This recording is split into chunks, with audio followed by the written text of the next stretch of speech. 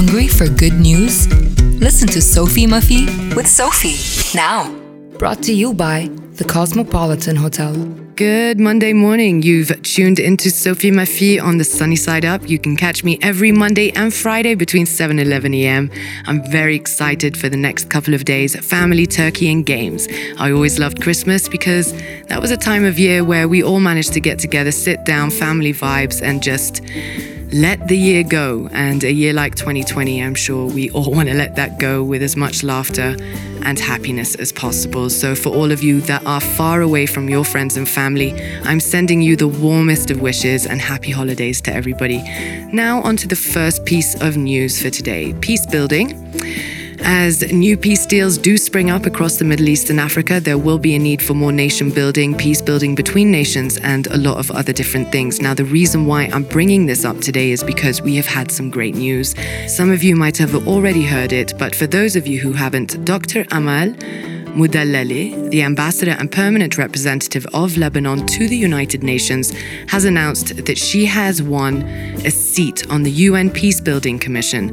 Now, Moudallali wrote in a tweet, "So proud to announce that Lebanon won a seat on the UN Peacebuilding Commission for a term of 2 years." Now, she continued by saying that 170 countries out of 193 in the world voted for Lebanon. So she's really happy and she thanks all her friends who voted for her and her country, saying that Lebanon does need some good news. Now, only several months ago did the diplomat actually announce her election as the vice president of the 75th session of the UN General Assembly, which opened on September 15th, 2020. Amal Moudallali was awarded the Legion of Honor, the highest French order of merit for civil and military merits. The Peacebuilding Commission, or also known as the PBC, is an intergovernmental advisory body that supports peace efforts in countries affected by conflict and is composed of 31 member states from several UN organs, as well as the top financial contributing states and the top troop contributing countries to the UN. So this may be one step for Lebanon, but it is a great leap for Arab women. Now, on to the rebuilding efforts taking place in the country. A UAE-based global humanitarian organization, the Big Heart Foundation, has announced that it will be allocating $2.3 million to support the reconstruction of the St. George Hospital University Medical Center in Beirut. The oldest Lebanese hospital was founded in 1878 and stands only 900 meters away from the port blast of Beirut. Now, the project falls under the Peace for Beirut initiative launched by the wife of the ruler of Sharjah, Sheikha Jawahir bint Muhammad Al-Qasimi, who is the president of the Big Heart Foundation. Let's just take a moment to please thank all of those outside and inside the country that are making immense efforts to get this Lebanon and our Beirut and our people back on track. Now, last but not least, since it is Christmas and you might be looking for an opportunity to give back to society, the Volunteer Circle is a good place to start.